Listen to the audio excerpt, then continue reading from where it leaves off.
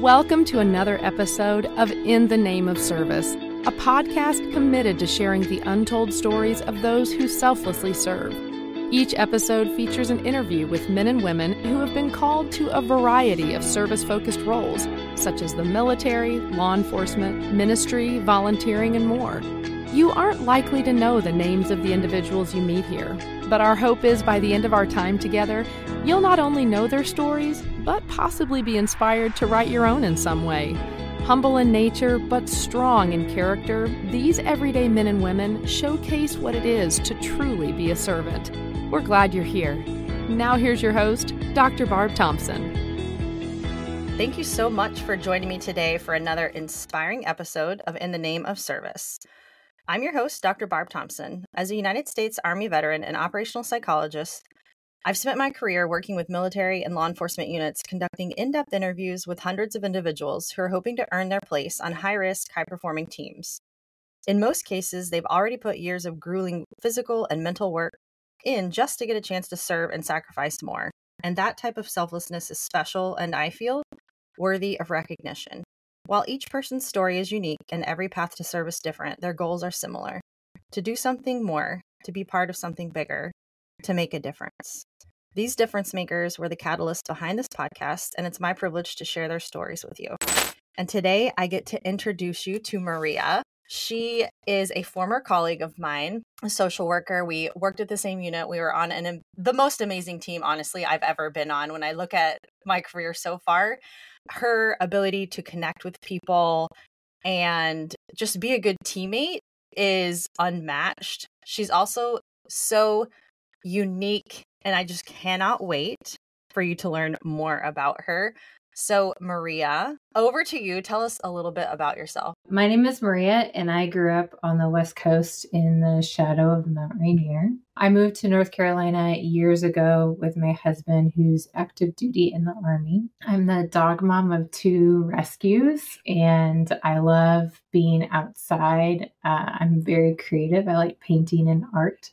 I love making gifts for people and cards. I also enjoy gardening and playing music and listening to music. And I'm very passionate about service members and supporting them in whatever journey that they're on. You know what I might have to do is show some of your paintings in some of these posts that go out. They're just beautiful. And there's meaning behind every color you choose and the symbols you choose to put in there. And they're just incredible. But describe for us. So now I'm going to have you take us way back to little Maria. Okay. Yeah. Describe for us what you think about when you think about your upbringing and some of the maybe seminal experiences that helped shape you into the woman you are today. Yes. I was always outside, and I think my parents instilled drive and service in me from a very young age. Always encouraged me to do stuff that made me uncomfortable or to try sports, or they never told me really no in a lot of areas. I have this very vivid memory of she was probably 5 or 6, and my dad's a master carpenter, and so he was always working with wood in the garage. And I one day decided I wanted to learn how to carve wood. So I remember sitting at the end of our garage with a sharp chisel, chiseling wood, and my dad's coming out what are you doing, kid? And I was working on wood, and he was oh, okay. See? And that was kind of the end of it. And he still I carved a fish out of some cedar, and he still has it hanging in the garage. But my parents just allowed me to fail and try new things. And at no point did they ever really tell me that, that's not going to work. It was always oh, she'll figure it out on her own, I suppose. And I have an amazing supportive family. I remember riding my bike to my aunt's house, or being little and going down to my grandma's house, who was miles away. And my parents just let me be an independent kid. Any hobby that I wanted to learn, I had the freedom to do that. That makes so much sense, knowing you. I wonder what it is about them that that made it okay for them to, have you not be a helicopter parent and let you try things. And not that they chose that you would have a knife in your hand when you're 5 years old, but you know what I mean? Just be comfortable. It's they trusted you already, as a person. Yeah, I asked my dad about that years later, why did you let me be so independent? And he was you just didn't need what other kids needed.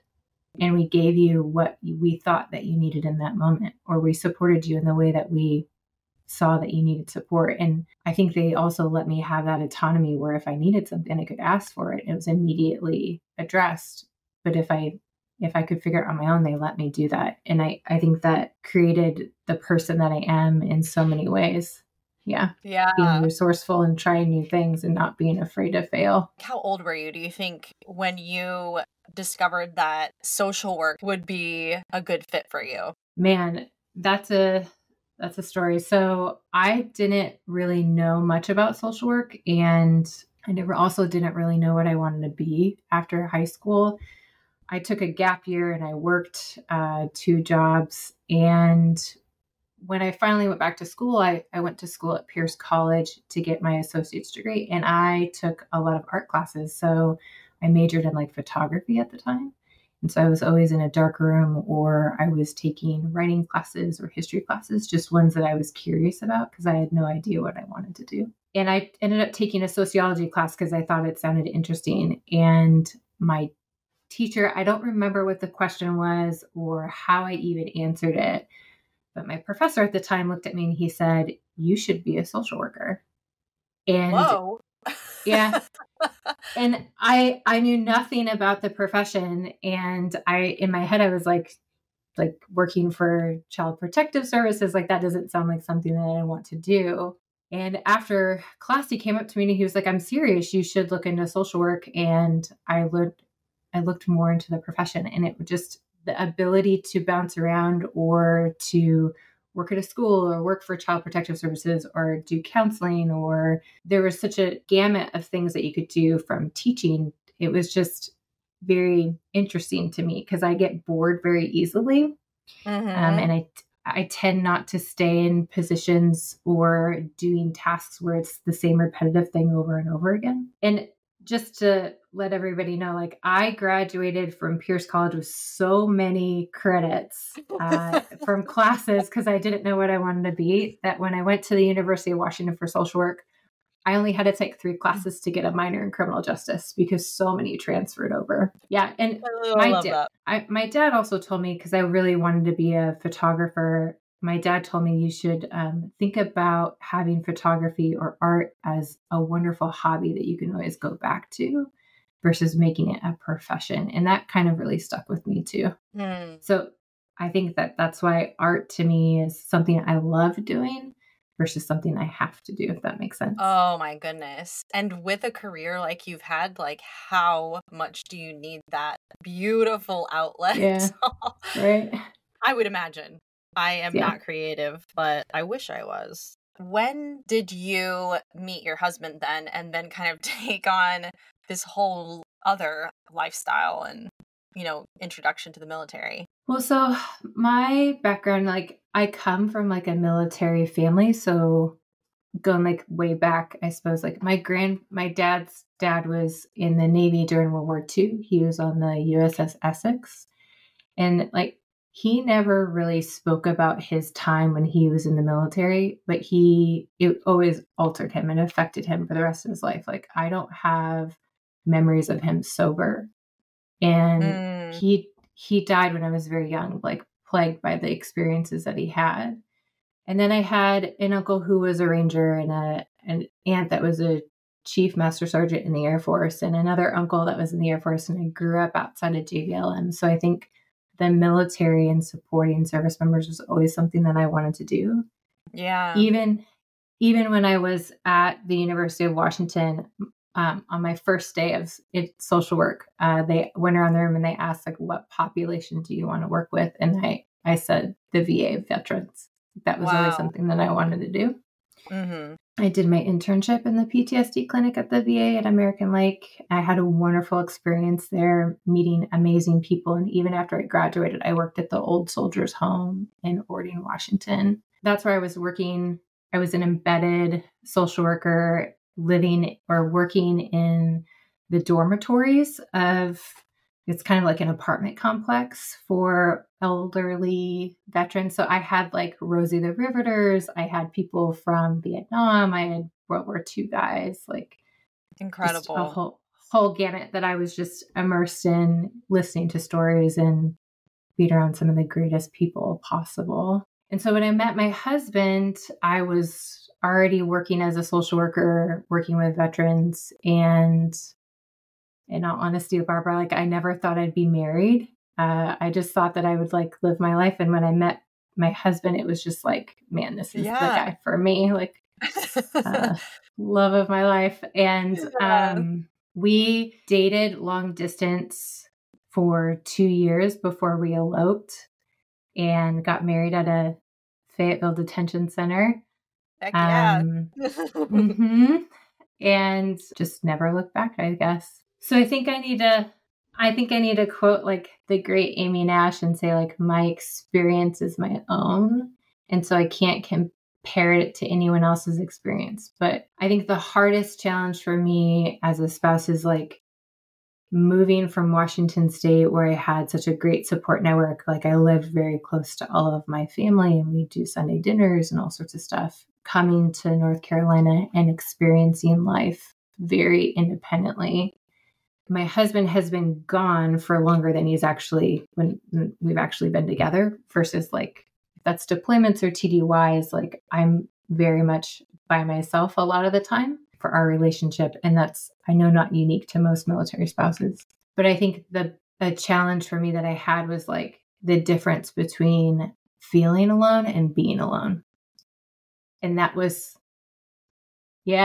something that I had to learn, knowing that like I'm in a completely different culture, community, and it's a very, like, you really have to drive to get to most places in North Carolina. Yeah. And it's just being an adult, it's challenging to kind of manage those feelings. Most of my friends were my husband's friends. So when my husband was gone, they were gone too. Just navigating that. Like, what is the difference, you think? What is the difference between being alone and feeling alone? Yeah, I think being alone is being by yourself, right? And feeling alone is you have other people that you can rely on, but you don't feel like you can ask them for help for whatever reason. Like you feel like a burden, or that you should be able to manage this or solve this. Yeah. Like when I lived on the West Coast, I could manage most anything, like hurricanes, lahars, like I got natural disasters. That's fine.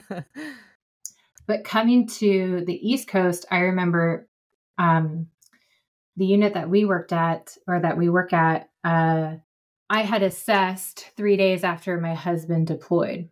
Oh, wow. And so the first like 6 months of being at that organization, I was new environment, like new job, alone, taking care of 2 dogs in a house and mowing the lawn for like the first time in my life, right? You know what's so weird? My husband was deployed when I started working there. My gosh. It is like... I hear you on that. Yes. I even asked him like, hey, I'm taking this job. Here's what it is. Here's where it is. Like, are you good with that? Because a lot is going to be different when you come home. Oh my gosh, I know. And I have like 2 stories that I can share about like the alone versus a feeling alone kind of thing. So start at the organization, and there was a hurricane that was coming in. Like work was let out early for people to prepare for this. And I was like, I've never been through a hurricane before. And the only thing that I know is like watching TV, and there's like floods and people are sitting on the roof of their house waiting to be rescued. And I was like, oh my God, like worst case scenario in my brain. And at the time we lived in a house that had a slope. So the garage was downhill. And so I was like, oh my God, all the water's going to come rushing in and it's just going to flood the house. And I don't know what to do. So my husband was deployed, and I remember I called him and I was like, I need sandbags. I don't know what to do. Like I need to prepare myself. And my husband said this in the most kind, factual way, but he was like, what do you want me to do? Yeah. Yeah. Like I can't do anything for you. And I remember being very upset with him and hurt. Right. And in that moment, I felt very alone. Right. And I felt very lonely because I didn't know who else to ask. And I remember thinking like hanging up the phone, being like hurt and upset and like, all right, you just got to figure this out for yourself. And I remember packing like a go bag and dog food and like moving my car up the hill so that way if I needed to leave, I could. And I'm doing all these things to try to prepare for this hurricane. And it was 10 o'clock at night and there was a knock on the front door. And I was like, who is this? It's 10. Like, oh, this is terrible. And I answered the door and it was a guy from Pete's unit. And he had a truck full of sandbags. And it's 10 o'clock at night and he's helping me put sandbags in front of the garage so that way it doesn't flood. And I just have, like, even though he was so far away, he still supported me in the only way that he knew how. And, you know, and I think I felt very supported in that moment and I didn't feel alone anymore because I had this guy helping me move sandbags and I didn't know where they came from. And I had never met this person in my life, but he had shown up. Yeah. And I appreciated that. You know, the other story is that I think it empathizes or it allows me to like empathize and have more compassion for spouses too. And like the notification process, if anything does happen. Yeah. So I'd been at the unit for, I want to say like maybe a month and a half. And it was a beautiful spring day. And I remember driving back from the commissary on a Saturday. And I got a text message from another spouse. She sent me a text message and she said, I heard what happened to your husband. I hope he's okay. Oh. And like my heart sank. And I remember calling her right after that and she didn't answer. What? And like I felt so alone and panicked and I didn't know what to do. And I immediately called my husband and he didn't answer. And I remember going back to the home and I'm unpacking groceries and I didn't know who to call because at that time I was like a new person at the organization, right. And all of our friends are deployed or gone. And I just did like basic stuff, like unpack the groceries. And I remember texting her again, like, what is happening? I need more information. Like, I have no idea. And she responded and she said, I'm sorry that no one has contacted you, but I don't really know a lot of the details. I just hope that he's okay. And I was so angry and I felt so alone. And like, what do you know that I don't know? A couple hours later, my husband texted me and he said, no matter what you hear, I'm okay. He had been there was an explosion that had happened that he had been negatively impacted by, and he was in isolation and on like concussion protocol and whatnot. And I just remember as I'm unpacking groceries, like feeling very alone, not knowing who to call or like what support, because I didn't have any information. Yeah. What I needed in the moment, right? And just waiting for the knock on the door from like a commander. Mm-hmm.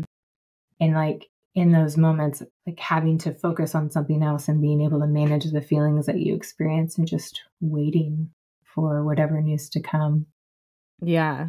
And I think those are two experiences as a spouse that's like unique, where there's always the potential for something like that to happen, and having that network of people or supports and knowing who you can rely on will help you in those moments. But it was hard to like ask for support or to talk about the things that I was going through with people that were around me, because you don't want to burden them because they may be feeling something very similar to you.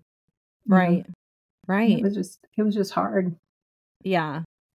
There's a lot of internal barriers, I think, like thought barriers to reaching out. Even like you are a mental health professional and a very good one, and you know all the benefits, and even you, right, put in the same situation, have to jump over those barriers and have to remind yourself of like some of those thoughts are just false. Yeah. Yeah, it's crazy. There's like a million questions I want to ask you, Maria. Were you going to say something? No, go for it. Okay.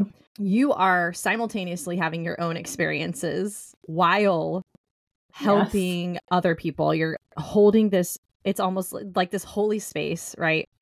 For people to come to you in, you know, sometimes it's something little, but sometimes it's really their most painful or difficult or most isolating alone times. What keeps you going when you have tough days and still like available and willing to serve other people? For me, I've always considered it to be a privilege to support someone in their most vulnerable moment. I am around people who, whether that's active duty military, I also work in a hospice. So I help people at end of life as well. And that is a very vulnerable time period for family and for the person whose life is ending. And so I've always seen it as something that I cherish very much, to be with somebody when they are at their most vulnerable or on their worst day. Mm-hmm. And to be able to not necessarily like fix, but be able to be with them as they walk that journey, to me is something unique and special. And I have some of the most amazing memories and moments that I've in my life have been shared in the most vulnerable crises or dark spaces. Just the ability to be with somebody in that moment, and that they trust you that much to hear those words or just to hold space for them. So I find that to be the ultimate privilege as a provider, to be with someone. Yeah. So those moments themselves are the motivators. Okay. That's awesome. I guess the second question I have about that and your work is, it gives you this very much behind the scenes. Again, you're already living it, so you get the behind the scenes, whether you go to work or not that day. Right. But it gives you a behind the scenes of the struggles, of our military members and their families, spouses. Considering, and this is a big question, so I just didn't know how to ask it in a smaller way, but considering all you've learned so far, like, what are some kind of top pieces of advice, or resources that you would recommend? I think that normalizing asking for help before you actually need to. And that was something that Amy and I would talk about a lot. She would always say, ask for help before the house is on fire and burning down. And oftentimes people only ask for support when there's a crisis. And in active duty, there's more of like the stigma for getting help, because what could potentially happen in my career? What is this person going to say? How is this going to affect me moving forward?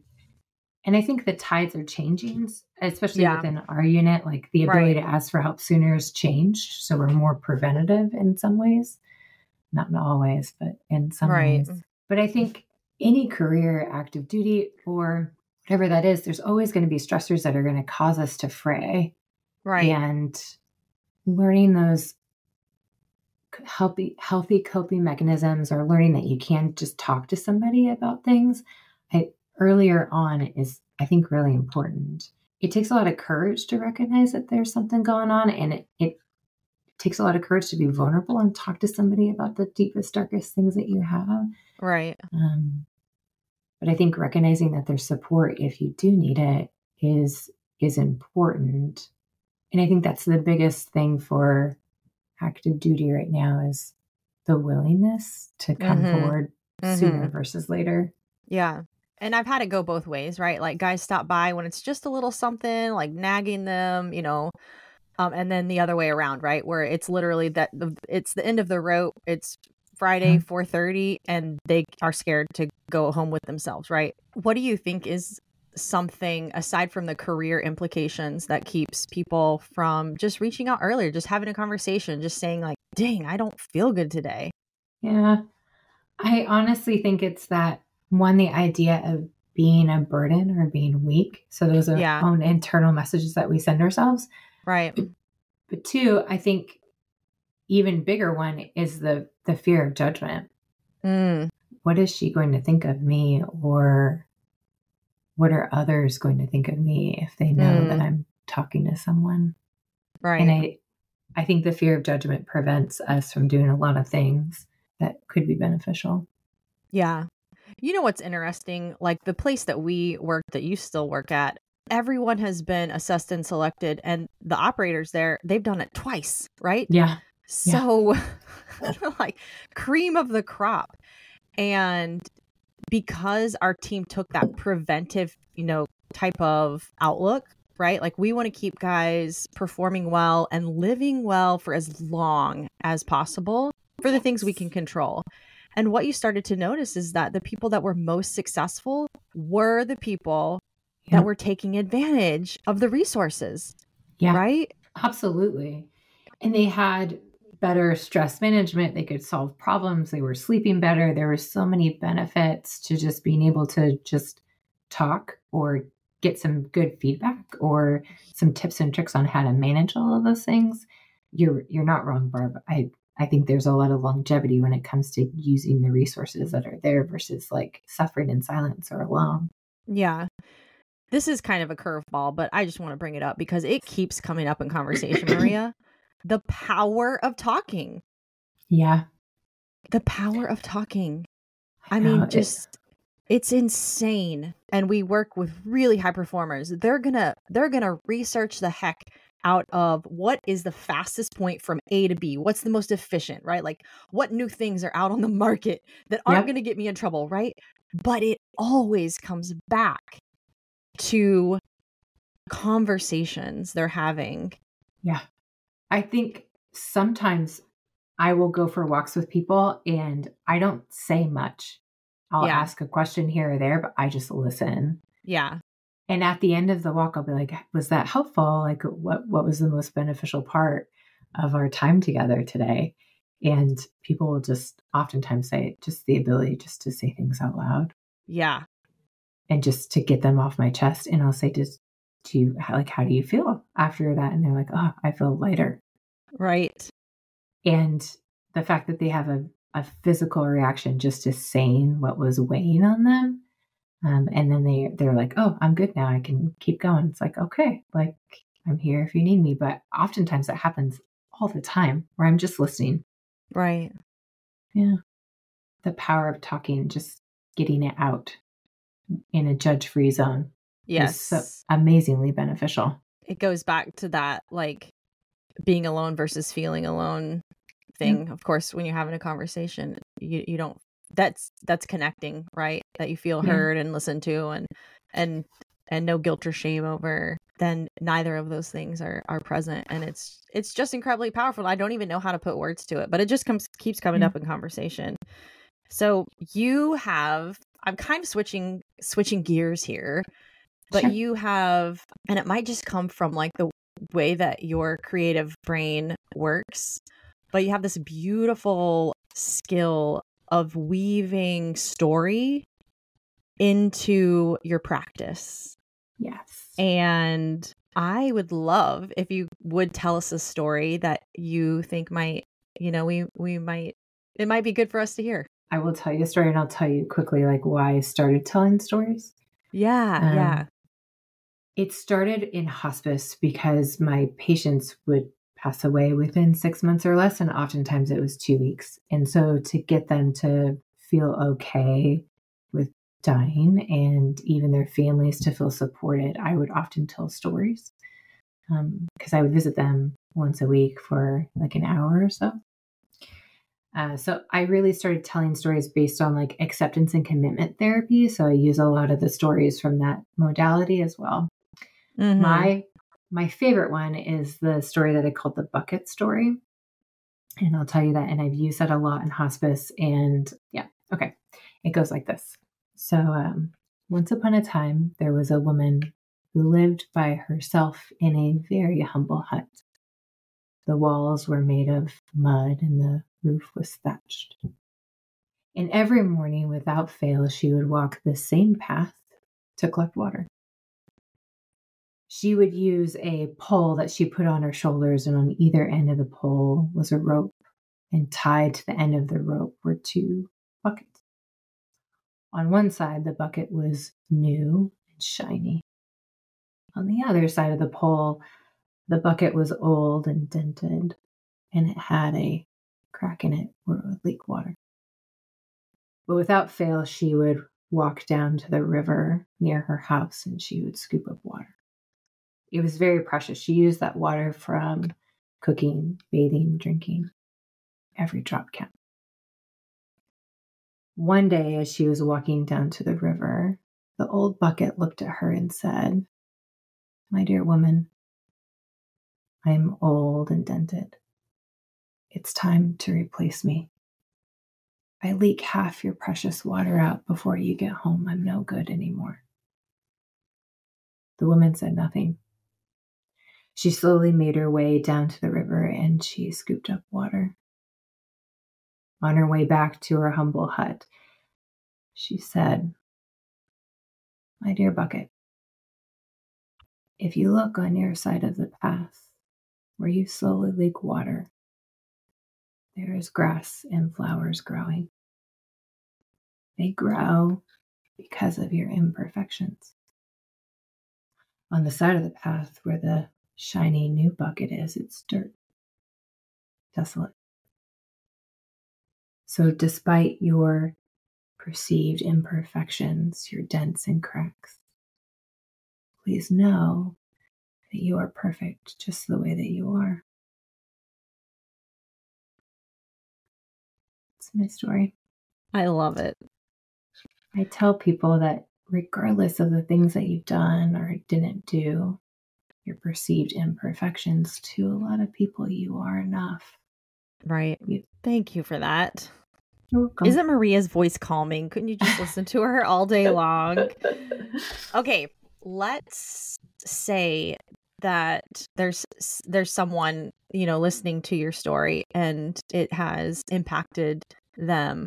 Just like the story that you told, I believe everyone has a purpose that is beautiful and unique to them. And so many times, as I have more and more conversations, I'm finding that people are most fulfilled when their life is impacting a life or lives around them. So they're impacted by your story and they feel that call inside of them, but they don't know where or how to get started, like to take that first step. What would you suggest? I think, because I came to social work in a very roundabout way, I think understanding your values and your why is important. Like you would always talk to operators about knowing your why, because when you're faced in a challenging situation, it can help motivate you when you reflect on what your why is. And I think that our values reinforce that, right? So living a life that's meaningful based on what you value. And I really value like teamwork and supporting other people. Like most of the things that I do because it's going to benefit someone else. I'm not the type of person that wants to be in front of the crowd. I will always be in the back, right? And I think social work allowed me to do that, like support other people. And I'm never the one that will take credit for it because it's the person doing the hard work.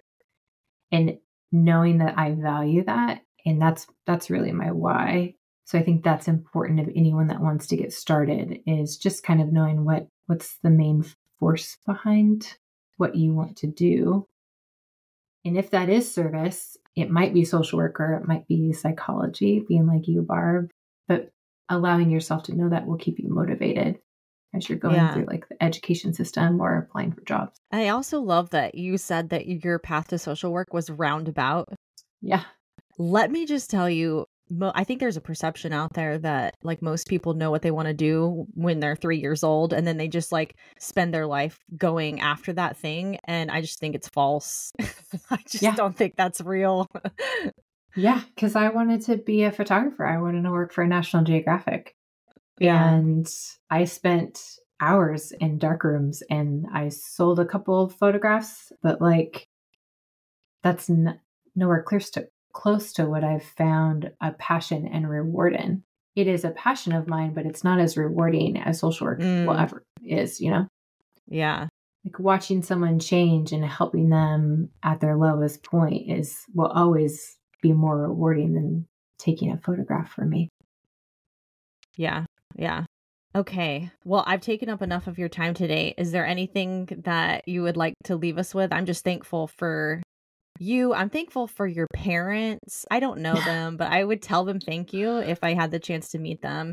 Because I think hearing about your experiences, already knowing like the beauty that is Maria, and then getting to hear kind of how that was shaped is so neat. But thank you for what you do. Thanks for supporting your husband and his work. That's not easy. And his mission. Thanks for supporting all of the people that you are supporting, not only at work, but I'm sure it happens outside of work, just knowing you. Anyway, any parting thoughts, Maria? I like to end things with quotes. I'll give you a short quote. Okay. A man is pushed by drive, but pulled by values. Love it. Thank you. Thank you, Maria. Thanks, Barb. I appreciate you. Hey, everybody. Thank you for joining us for another incredible episode of In the Name of Service. If you enjoyed today's episode, please like and subscribe. And of course, feel free to share with those you feel would like to be inspired. Have a difference maker in your life that you'd like to see featured? Reach out to Dr. Barb Thompson at inthenameofservice@gmail.com. We'll see you next time.